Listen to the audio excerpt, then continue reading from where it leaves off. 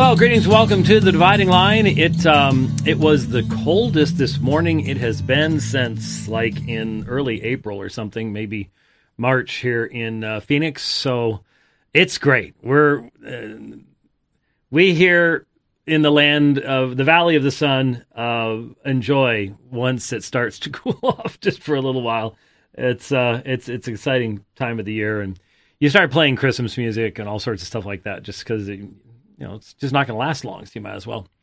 Got a lot to get to today. Hadn't actually talked to Rich about this. I'm thinking we might still be able to get a program in around regular time on Thursday. On my way out to ReformCon, and then we're going to do one on Friday as well. And so we might be able to sneak a couple more in this week. And we will be at ReformCon on Friday at 1:30, I believe, our time. So that would be 4:30 Eastern Daylight Time. Because I'm not sure when you all play with your clocks, but I think it's first weekend in November, if I recall correctly. I'm sorry? Yeah, it's Arizona time is pretty much all it does count. But yeah, obviously that program will be somewhat distracted with guests and stuff like that. At least I hope so. I'd like to try to grab Joe Boot minimally and force him to come on the program with us. But so it'll be a very busy weekend for me, and moving pretty.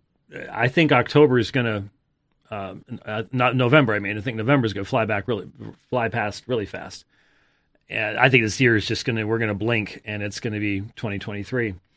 Obviously praying about what's coming up on the 8th of November with midterm elections in the United States truly has global ramifications, honestly, as to how fast the rush toward global tyrannical technological tyranny can take place.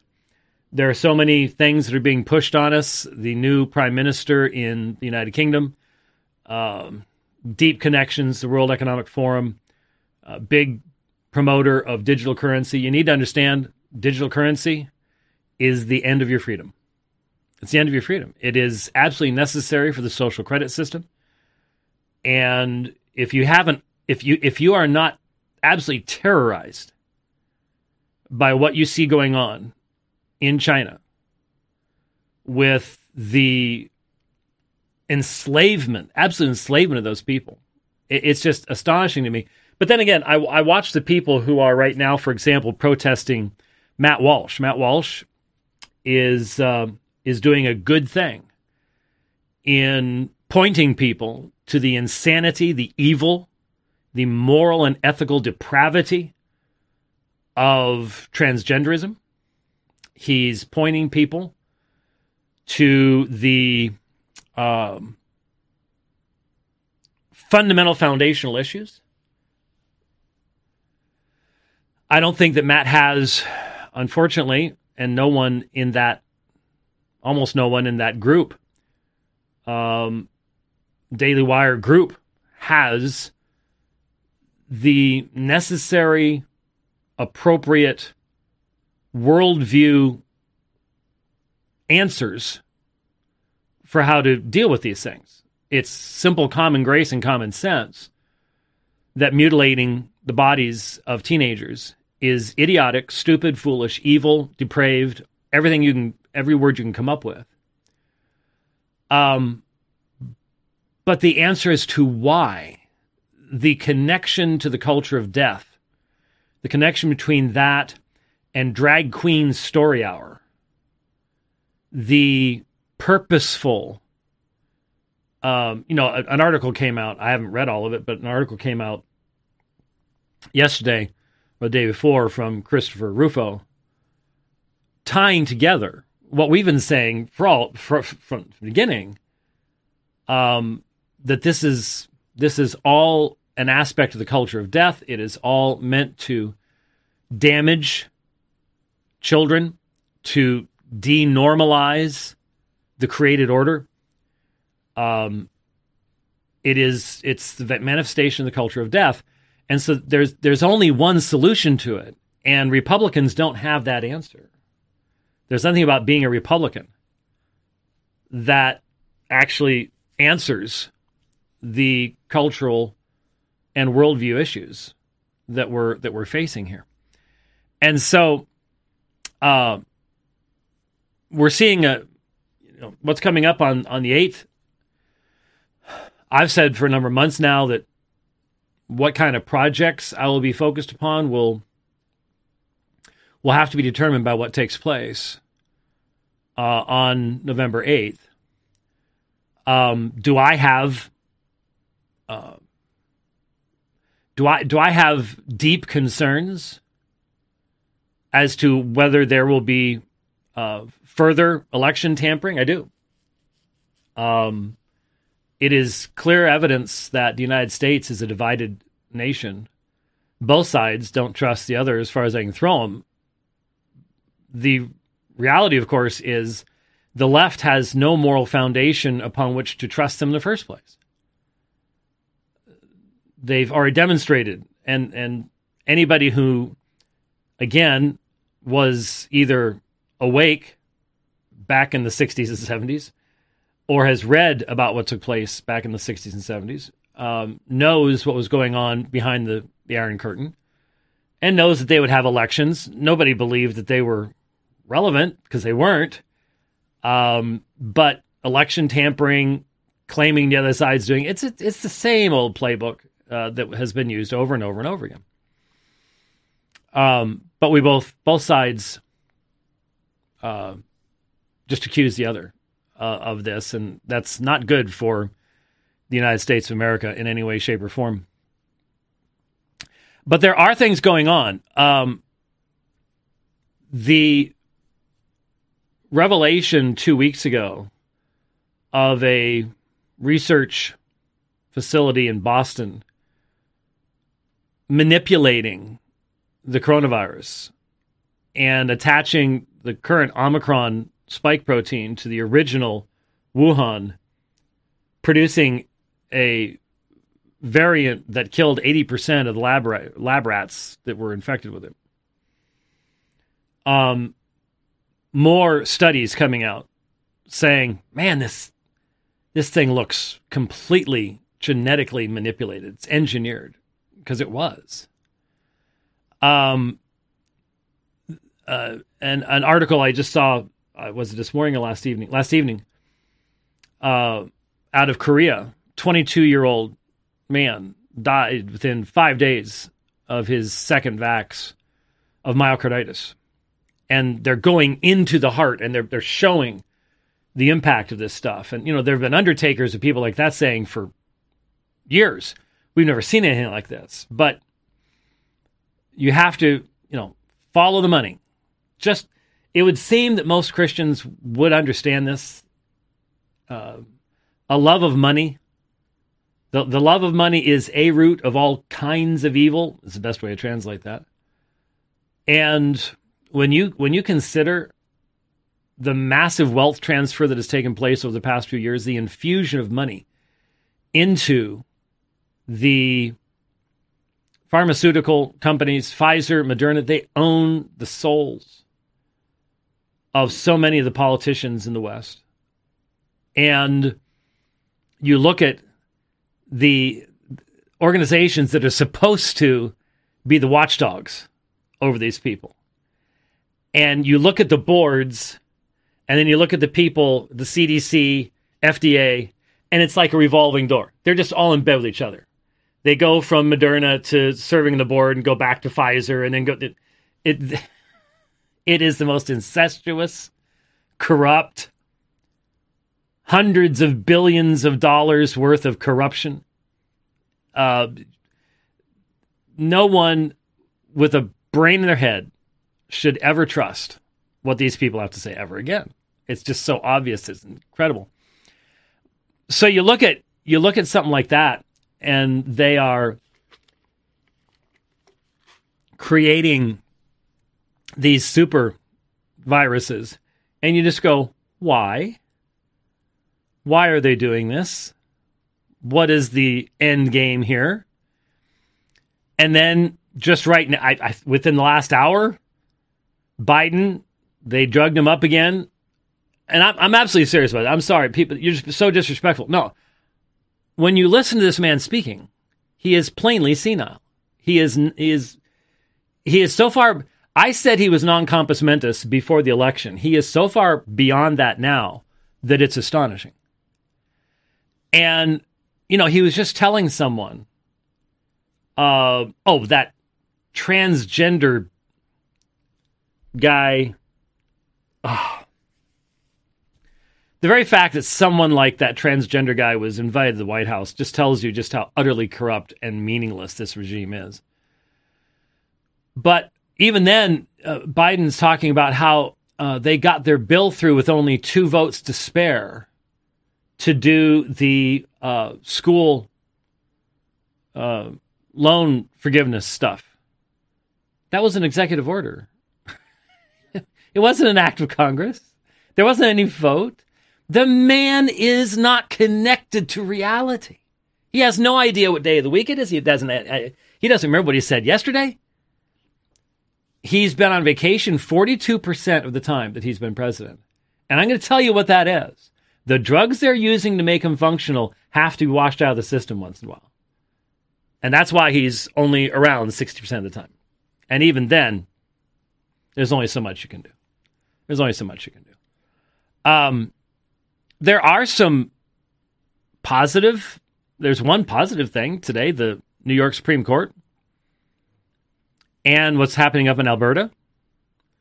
The premier in Alberta, sorry, if you want your jobs back, you can have them. New York Supreme Court just said, you fired anybody because of their vax status, they get back pay and they get their jobs back. Would love to see that happen for the Navy SEALs and everybody in the armed forces. And they could sure use those people back right now because they can't get anybody else to join up. But that's probably not going to happen because weakness is what they want. Our enemies are in charge. This regime is controlled by foreign powers. I believe that firmly. Why else would they be doing it? No one can be this incompetent. That's it. The only choices are, these are the most incompetent morons that have ever served in the United States government, or they're doing this on purpose. And once you put the most amazing arch villain ever designed, Klaus Schwab, he even dresses the part, for crying out loud. You throw him in there, and there's no question about what's going on. You see the Macron in France, and now the new guy in the UK, and all the people we got over here. And it's just like you have to be blind, deaf, and dumb not to see what's going on. So it's nice every once in a while to see a brief glimmer of justice. But unless it, expands out to some meaningful level, it's not going to get us anywhere. A couple weeks ago, I didn't talk about it. I mentioned it briefly, but a couple weeks ago, a representative by the name of Guzman, who's not even, she was born, I think, in Peru. But she's in the legislative branch in the state of Virginia. It's his old story, but I didn't get a chance to talk about it. These radicals will introduce these bills, or she introduced a bill to criminalize non-support of a minor who decides they're transgender. Now, transgenderism right now, transgenderism never existed prior to YouTube. Okay, there was a small amount of what clinicians call gender dysphoria in the past, but the current pandemic of sexual perversity is produced by TikTok and YouTube and Instagram and all this stuff. It's not real. It's if you want to make sure that your kids don't experience this, don't get them a cell phone. Have them read real books. Homeschool. I had a blast last week, I think. I got a chance to pick up my grandkids from homeschool co-op. And it was really cool because, almost everybody there was from Apologia. So, hey, Pastor White, all the kids, hey, Dr. White, And it was great to see them all playing together and doing all sorts of neat, fun stuff. And then get to take my kids out to lunch with me at Cafe Rio. I love Cafe Rio. Cafe Rio is great. I'll probably now be banned from Cafe Rio for having said that. But I love a chicken quesadilla from Cafe Rio. That's great stuff. But anyways, just seeing how the kids interact with one another, and that, if you want to protect your kids, that's what you're going to need to do. Because the culture of death wants to destroy them. And this Guzman in Virginia introduces this bill. Now, it's not going to pass, but that's how the left does everything. Every wild-eyed, nutty, crazy, insane, morally depraved law that we're now dealing with was initially introduced and defeated. It's a matter of, we're going to throw it out there, and people are going to go, nope. But now it's been out there once. And you throw it out again. You just keep doing it as many times as you need to do until you numb people to it, and then you can get it passed. But this was literally a woman born outside the United States promoting the idea in the state of Virginia of criminalizing, a felony criminalizing parents who would not support a transgender child. That is, would not go along with the insanity of, Mommy, Daddy, I've decided I'm a boy. Okay. When you have adults doing this, when you watch, there was a video, again, Matt Walsh is doing his thing quite appropriately on the insanity of the transgender movement. And of course, you watch the people gathering hours before they're supposed to do anything, trying to shut everything down, breaking laws. And you watch these people and you realize you've seen this someplace before. You've seen it. You saw it in the Hitler Youth. You see it in the young people in communist countries. We saw it depicted on stone glyphs in Mesoamerica. It's a cult. It's a religion. It's all these people have.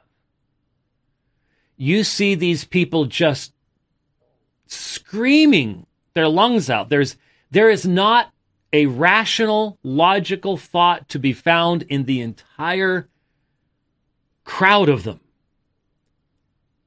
The average age, mental age, emotional age of these individuals is about 4. It truly is. They are permanent children. They're not adults. They cannot think rationally. They cannot think logically. They are absolutely owned and run by their emotions. It's all they've got. You've got to pity them. It's all they've got. How empty to live your life screaming in support of mutilating girls' bodies and boys' bodies. This is the greatest good you have in your life. Can you imagine how empty that is? There's only one solution. You and I both know what it is. Which leads me to comment on a subject that you probably have noticed I haven't talked about. which is a little surprising. But how long ago was it that we first heard? I would say, at least on the popular level, it hasn't been a year before I first heard the phrase Christian nationalism. It's like when white supremacy started coming up, and you're like, I thought that was about people in white robes in the South, 50 years ago. And now it's, if you remain married to your wife and raise your children, that's a sign of white supremacy. Everything is white supremacy. And now we have Christian nationalism, and people they're glomming onto it. And you've got a book just came out, Case for Christian Nationalism. No, I've not read it. I haven't seen it. Nobody sent me one. But then I saw last week the video of a prayer, Awaken America something. I'm not sure what it is, but it includes the General Flynn guy, and somebody else. I'm not big into politics stuff. Anyway, someone gave an opening prayer at this political rally. And it was all for Trump. And it was praying that Trump wouldn't be surrounded by rhinos. And he'd be given the wisdom to pick the right people to save America. It was really troubling. It was so obviously religion in the service of a particular political perspective that doesn't give a lot of evidence of being thought through and well-grounded, shall we say. And I looked at something like that, and I couldn't help but thinking, look, everybody's talking about Christian nationalism now. As far as I can see, what's the only acceptable understanding of that phrase? Well, blessed is the nation whose God is Yahweh. Right? It is a blessing for a nation to have Yahweh as its God, which means every nation has a God. That runs directly against the secular understanding, but it's a true statement. Secularism becomes the God. The state becomes the God of a secular people. Everybody worships. You can't avoid having ultimate commitments. And the less you're aware of those presuppositional ultimate commitments, the more you're controlled by them, obviously. And so all those secular people dancing around outside a Matt Walsh event, screaming and banging drums and screaming about trans rights or human rights and all the rest of this kind of stuff, which is a meaningless statement. That is a expression of religion. It's religious worship. It's religious fervor that we're dealing with here. It's just an irrational religious fervor, but it's still there. So when you talk about Christian nationalism, if all we're saying is every nation will have a God, and the only God that exists is Yahweh, and hence the only Lord that will bring blessings upon a nation is the enthroned Lord in heaven, the risen Savior to whom all authority has been given in heaven and earth, well, okay, obviously that's what you want. But the only way to have that function is if God, in his mercy and grace, works in such a fashion as to convert a majority of the people in a nation. And as I look around, I see very little evidence that the majority of the people of this nation have actually been converted. And the only way to start talking about the formulation of law in a nation, in a way that makes Christian nationalism meaningful, is if you have a Christian nation. Not simple principles being enforced upon people who remain rebels and haters of God's law. And so there's certain things that have to happen first. And so on one side, you can't argue. You are to disciple the nations. You are to proclaim the lordship of Christ. You are to say to any nation, if you want God's blessing, here is the path to God's blessing. You do what is pleasing to him. And how do we know what's pleasing to him? Well, he's revealed it. We have something called the Ten Commandments. We have something, the law that represents God's holiness. The law teaches us that we are to be concerned about the lives of others around us. There are principles, general equity that is found in the law of God. And we have been given the power to live out those commands of holiness only in and through the Spirit of God, which is ours by faith in Jesus Christ. Repentance of sin, turning to Christ as Lord, bowing the knee. It's called salvation. And so we can say these things to the world. We can offer these things to the world, but it's not until the Spirit of God works in such a fashion as to bring about a majority of people that we can start talking about Christian nationalism in any way. I've been told, again, I'm not sure. I've been told I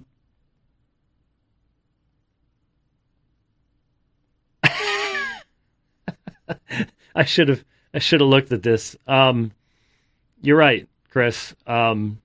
We should allow President Biden to have as much ice cream as he wants. It's the only kind thing to do. Love you, Chris. You and I are the weirdest pair on the. Well, you throw Jason in, we're a weird trio. Anyway, yes. Joe Biden can have all my ice cream. All right, because I'm not big. No? He can't have yours? Okay, Rich says he can't have his, but you can have mine, because I'm just not a big ice cream person. I don't know why. I sometimes wonder if it's because after church, when I was a kid, my dad would take us to Dairy Queen. Was it Dairy Queen? Or was it another one? Yeah. No, not back east. I think it was Dairy Queen. And it did not matter how hard he tried. He was going to dribble on his tie. He just destroyed so many ties. And I was just waiting in the backseat of the car all the time to hear, oh, dear. Oh, my word. I got that from my parents. Oh, my word. When I played tennis, when I'd make a mistake, I'd go, oh, my word. And finally, I remember one day, some kid I was playing said, what's your word? I just lost it. I said, stop it. The older you get, the more you analyze your own language and go, man, I got so much of this stuff from my parents. I didn't even know. How did we get on to? Oh, because I went and looked at my phone. That's why. Chris, see what you just did to me? I don't even know what I'm talking about anymore. So anyway, Anyway, well, anything that I say will be put into a meme at some point. Anyhow, I get what people are saying. I believe God's law is absolutely necessary. It's light, it's guidance to us in the sense of telling us who God is, and hey, it's as close as you're going to get to a owner's manual. And the rebel heart hates it. Did you see the video? Again, it was Matt Walsh saying, I think today or yesterday, of people ripping up Bibles and eating. They were throwing pages around. People were eating pages of the Bible and stuff like that. Hate God's law. They know that that's really what they're rebelling against. They really do. But at the same time,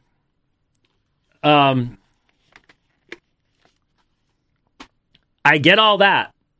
But history tells us what happens when you have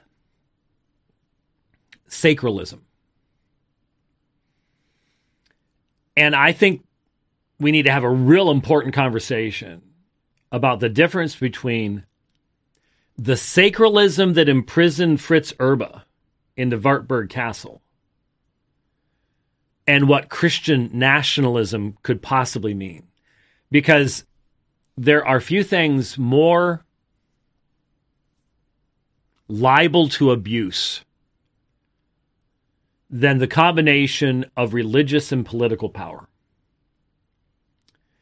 Just like the response to the demasculization of men can result in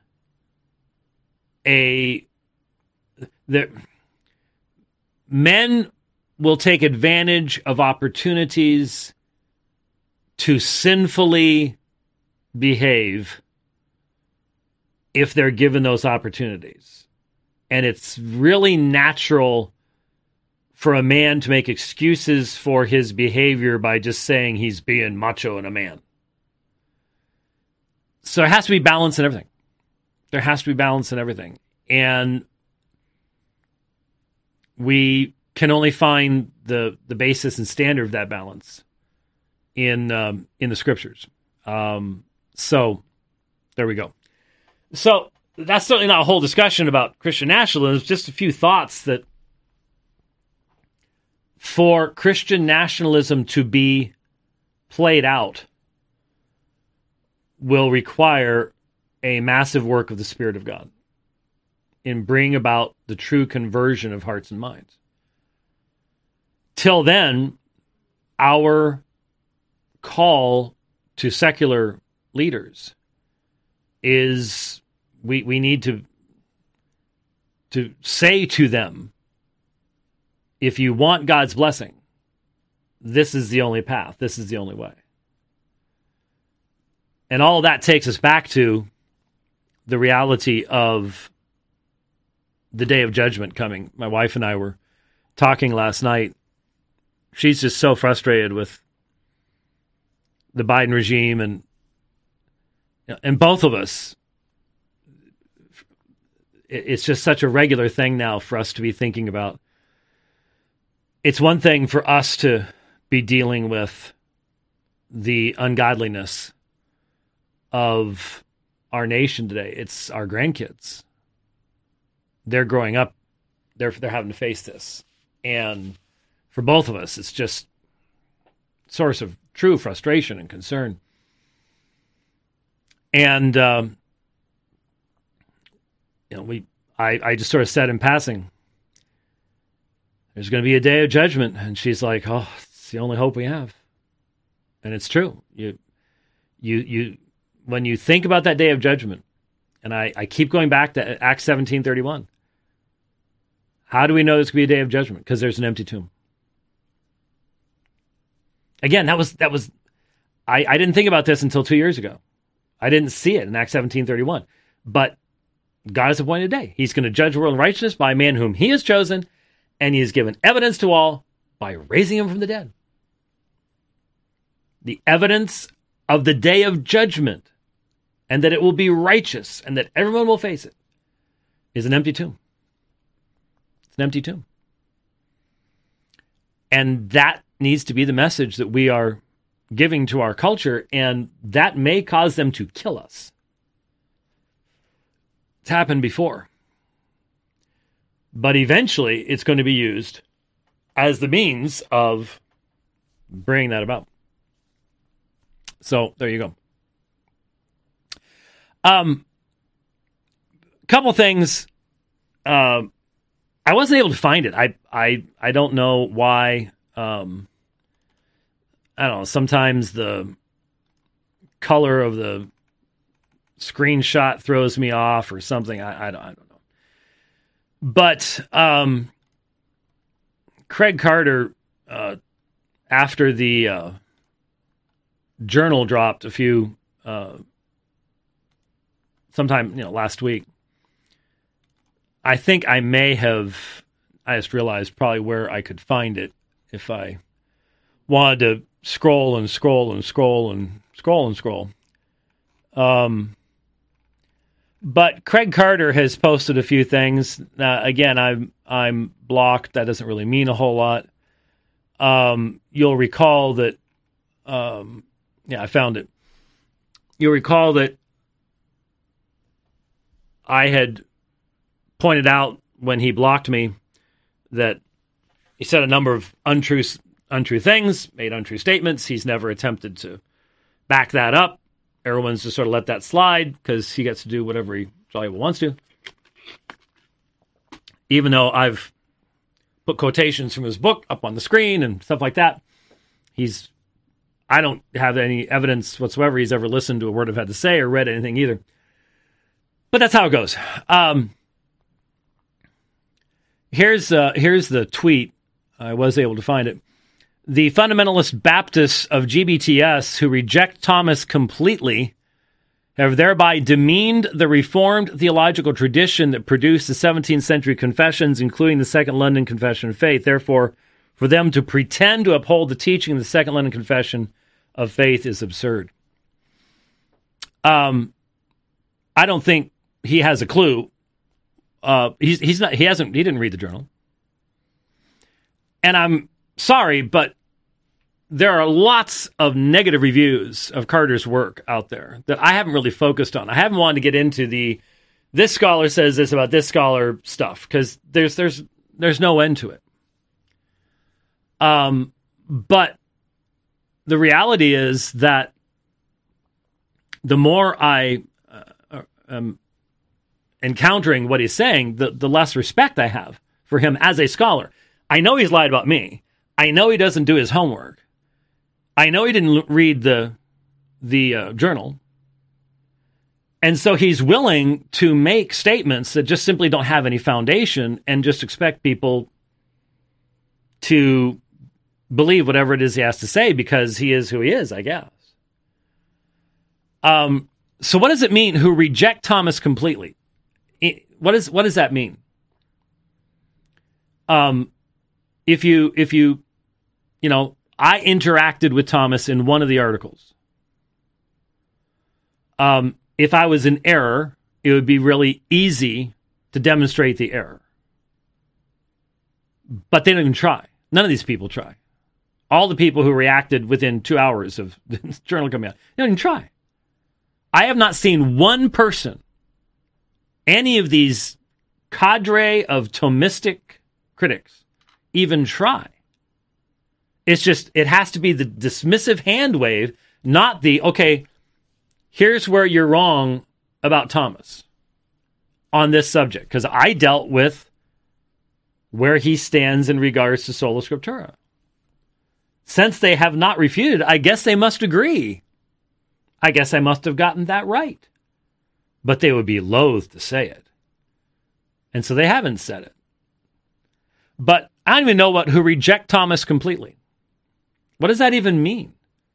How about providing a citation? If you mean we don't think Thomas Aquinas as a whole is a valid or useful guide for Protestants, that's true. And neither did Martin Luther or John Calvin. Those are, both true statements. Now, I understand where they're going to go. Well, but you see, they sort of just took over that medieval... That's not what we're talking about, is it? Because he didn't design it, did he? Your whole argument is that while he may have put the finishing touches on something, that he's actually doing Nicene orthodoxy, right? Isn't that your position? Trying to get these folks to be consistent. It's extremely difficult. But therefore, for them to pretend to uphold the teaching of the Second London Confession of Faith is absurd. I did an entire article in that journal on the first chapter of that. Do you think Dr. Carter's read it? Nope. Think he could refute it? Nope. Couldn't even start. We know the ivory tower mentality, and couldn't even start. So it's getting pretty bad, the hand waving. And so another Carter tweet was, the PhD program at MBTS is where you go today for a program that takes the historic tradition of classical theology and the metaphysics that informs it seriously. You don't get this kind of philosophical depth in most doctoral programs in systematic theology today. That was after I retweeted some of the material that Matthew Barrett was posting, some of the books. Now, you need to... So many of the people that are dealing with the subject don't get what the connections are here. Okay? Barrett had posted a bunch of stuff on his timeline relating to visiting professors, and those same professors are people that Carter's working with, and the sources they're quoting are very similar sources, sometimes very same sources. There's a lot of interconnectedness here that a lot of people are not aware of, but you look at the books that were being promoted by Matthew Barrett at Midwestern, and I simply tweeted the pictures and said, remember, and I was referring to Phil Johnson. I remember when Phil said that I should be ashamed of myself, that I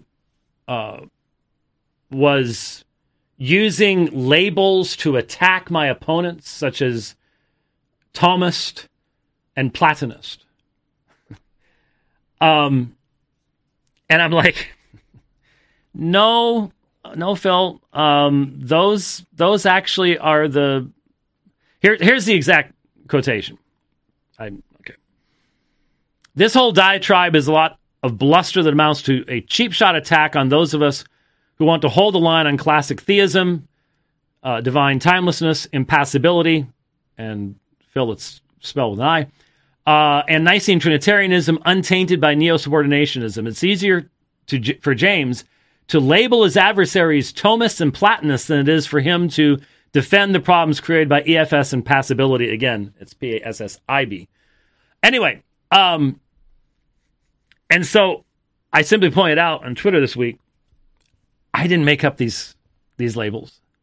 These are the labels they're using of themselves. Anyone who has read Craig Carter would not even start to respond this way, because he's the one pushing.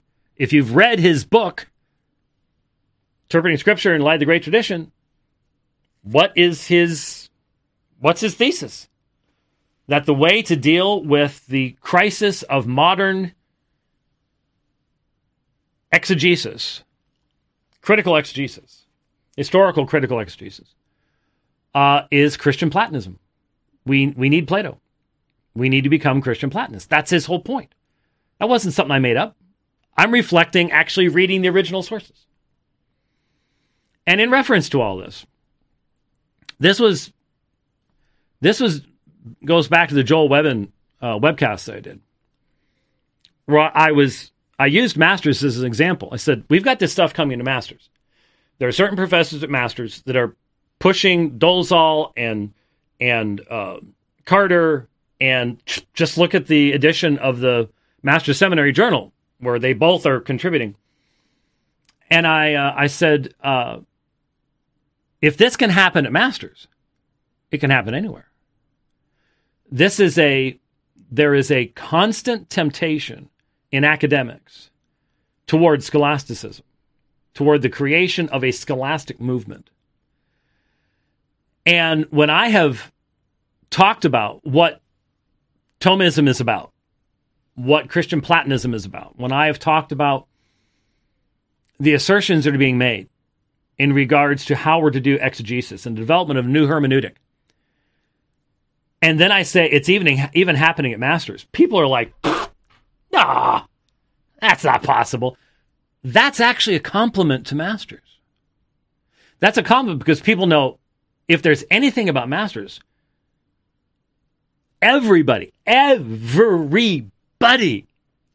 on that staff in the year 2014 would have thanked you for calling them a biblicist. They would have viewed that as a compliment, would have accepted it, would have said, you better believe it. That's where we stand. Now biblicism, for some, is a bad word. It's coming in. It almost seems inevitable, but it's coming in. It is a form of Thomistic scholasticism, Christian Platonism, whatever you want to call it. I didn't make up those terms. But those terms have been used for quite some time. And so, a couple things. I had mentioned that there had been the suggestion made to leadership about European PhDs. No one has disputed that that actually did take place. And it did. I know that it did. I didn't say that, well, and that means they're going to go do that. The point is, once again, any institution, any academic institution is susceptible to this movement and to this temptation, even Masters. I hope and pray that they resist. But as I said, right now, seems to me that there's a lot of internal conversation going on. And so the only thing here,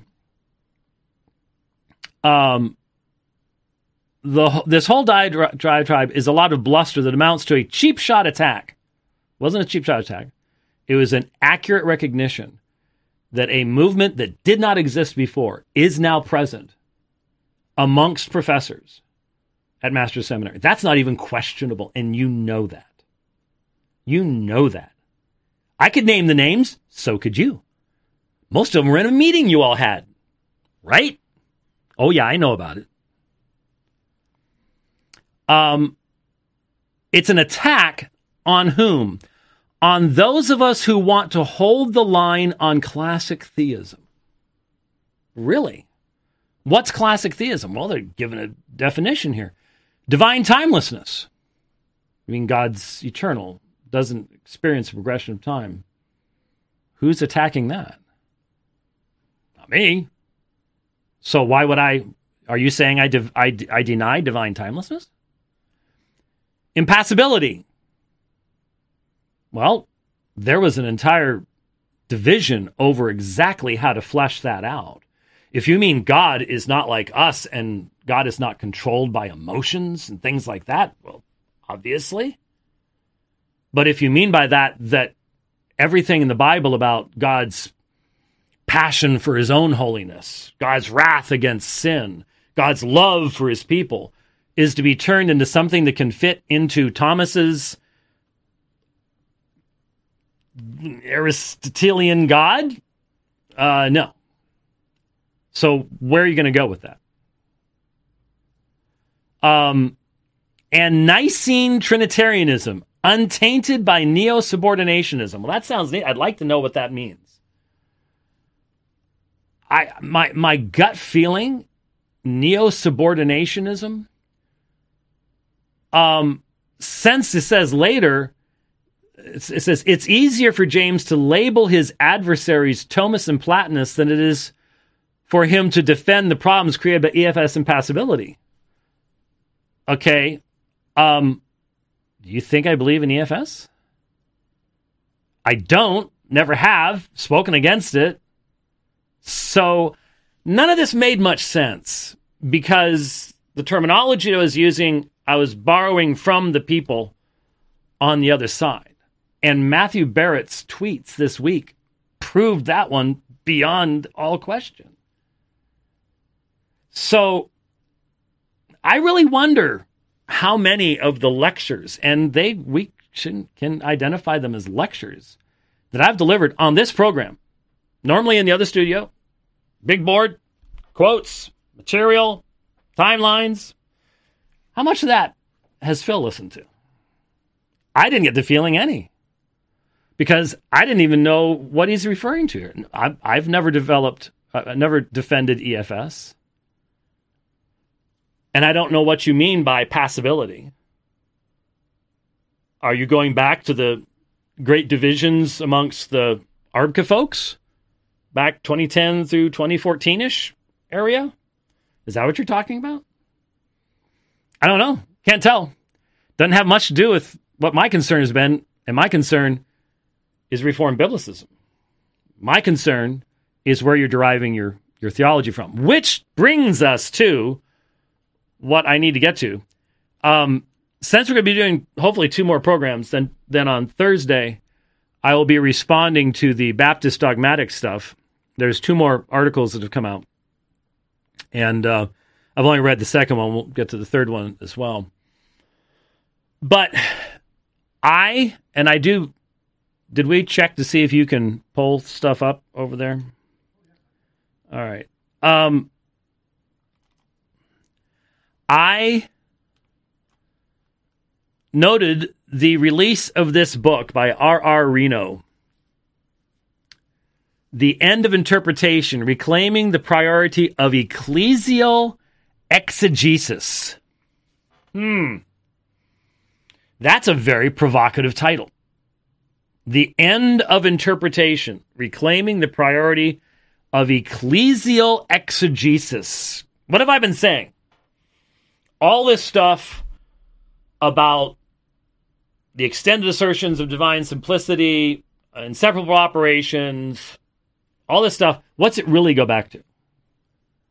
The stuff that Baptist Dogmatics is doing, their next article that I'll respond to on Thursday, attempts to do exegesis of Matthew 24:36 in a way somehow different than mine. And by the way, you guys at Baptist Dogmatics, is there a reason why you based all of what you're saying in response to me to a single parenthetical sentence in a brief thing that I put up, and you said this was just too long for a Twitter thread?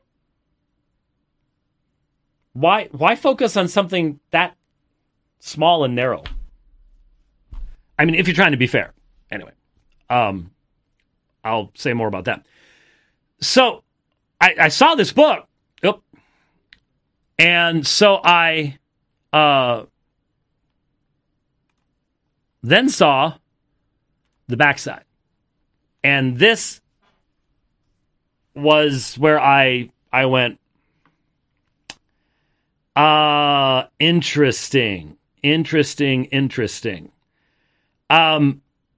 Notice what we've got here. Sorry. Why are you doing this to me? Oh well. Shows us what a truly ecclesial interpretation of the Bible looks like. Arguing that Scripture is interpreted correctly only when read through the lens of creedal orthodoxy, R.R. Reno defends a classical mode of interpretation. Then we have the endorsers. Kevin Van Hooser, Trinity Evangelical Divinity School. Most Reverend Robert Barron, the Bishop of Winona, Rochester. In this splendidly written, embracing text, Reno shows us what a truly ecclesial interpretation of the Bible looks like. Skip down. Scott Hahn. Now, question. How many people even know who Scott Hahn is anymore?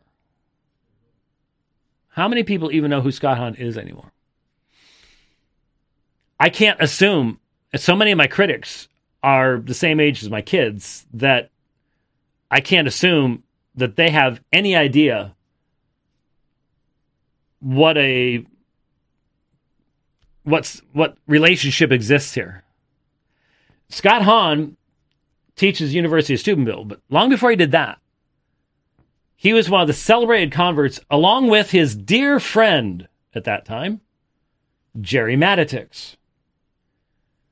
And it was Hahn and Matitix that were key in starting the debating activity of this ministry in the late 80s, early 90s.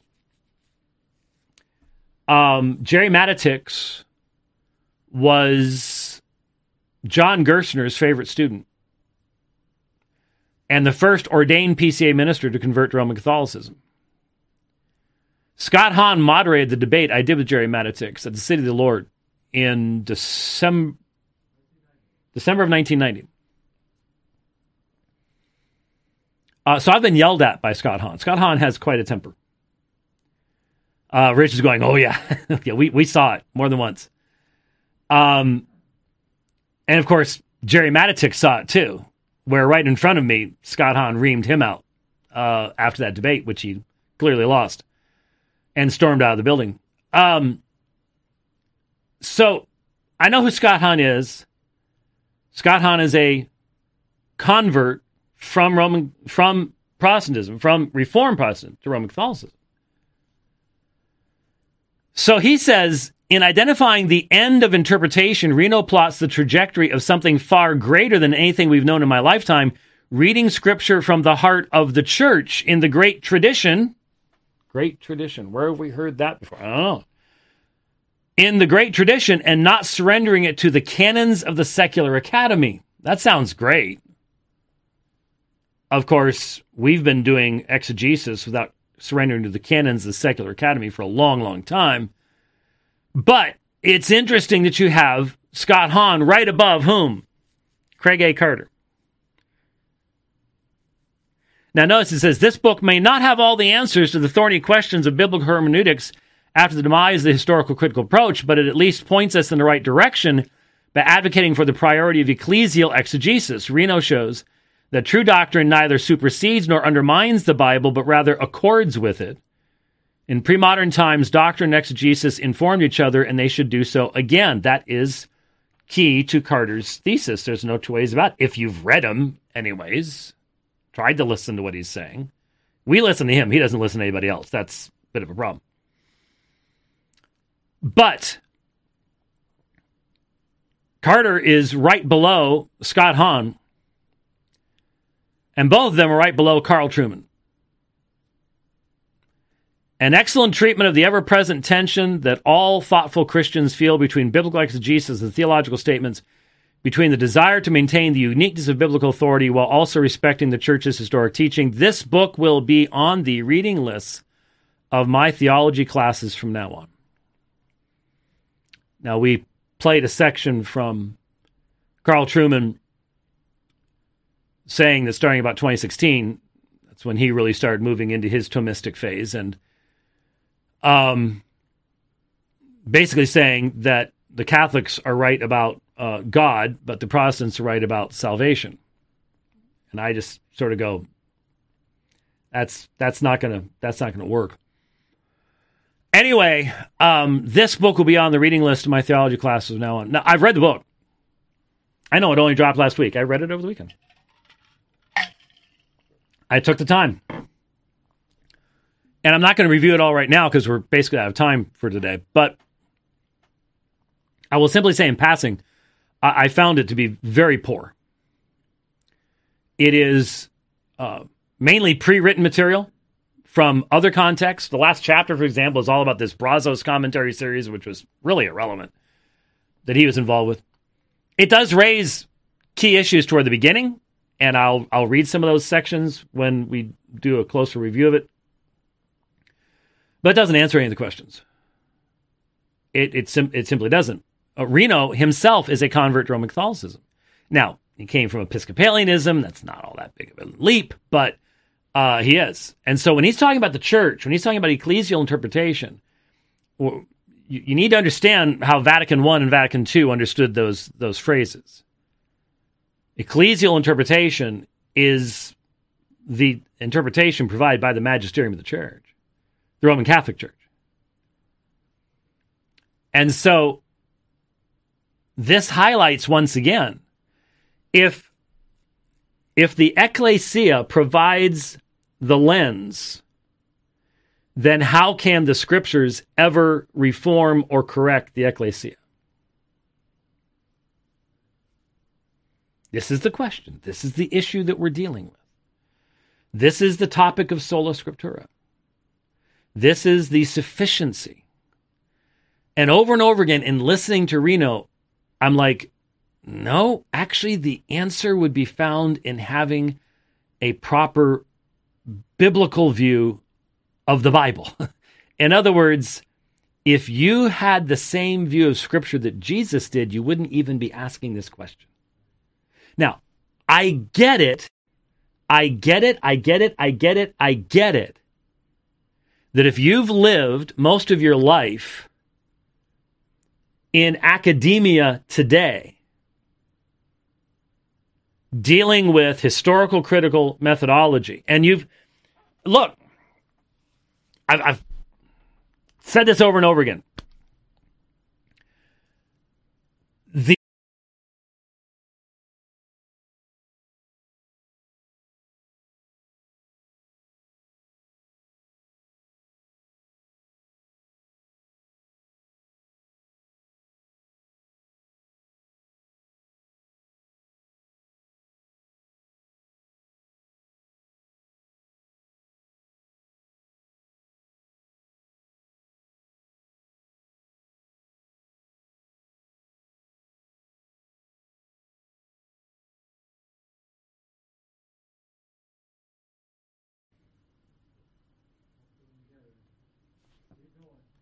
I'm sorry? Oh. Well, Rich said we croaked. Rich said we died. That throws everything off. So I'll continue.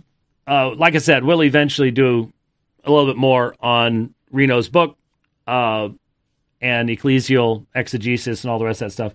It's central. It's key. I was just simply amazed at people who are supposed to be on my side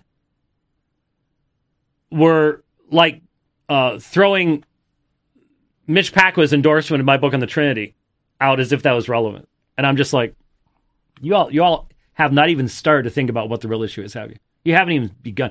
You are so out of the game, it's not even funny. That wasn't the issue. We're talking about you bring together Truman and Hahn and Carter and Reno and their different backgrounds, their different perspectives, and we're talking here about scriptural sufficiency. If you think that Mitch Pacwa endorsing my book almost 30 years ago, well, 25 years ago, on the Trinity has anything to do with this, then you are not even listening. You are not even in the conversation. Just stay out of it. You don't get it. It's sad. I'm sorry you don't get it, but just don't even go there. Anyway, so I don't know what any of this means, but what? Well, I think we recovered nicely here. I will say this. Twitch has decided that it was the Coogee that caused the crash. That's not possible. Because this is one of the most muted Moot. Coogies. I like it. Moot works. It's muted. It is not colorful at all. In fact, I almost disappear into the background. The corners here are the same color as the wall behind me. Yes. So it is not possible that it was the Coogee. So I'm sorry, but Twitch or whatever it is we're on is wrong. Okay, whatever it is. I don't know. Okay. All right, so that, when Rich starts going, that's pretty much it. It's just like whatever you're talking about, it's done. It's over with. Start that all over again. So I don't know if he's going to have to edit that or whatever, but anyways. You'll find a way. So, Lord willing, on Thursday, we'll be back again. And then, like I said, some sort of fun program from ReformCon on Friday, 4:30 Eastern Daylight Time. If it's still daylight time, which I think it will be.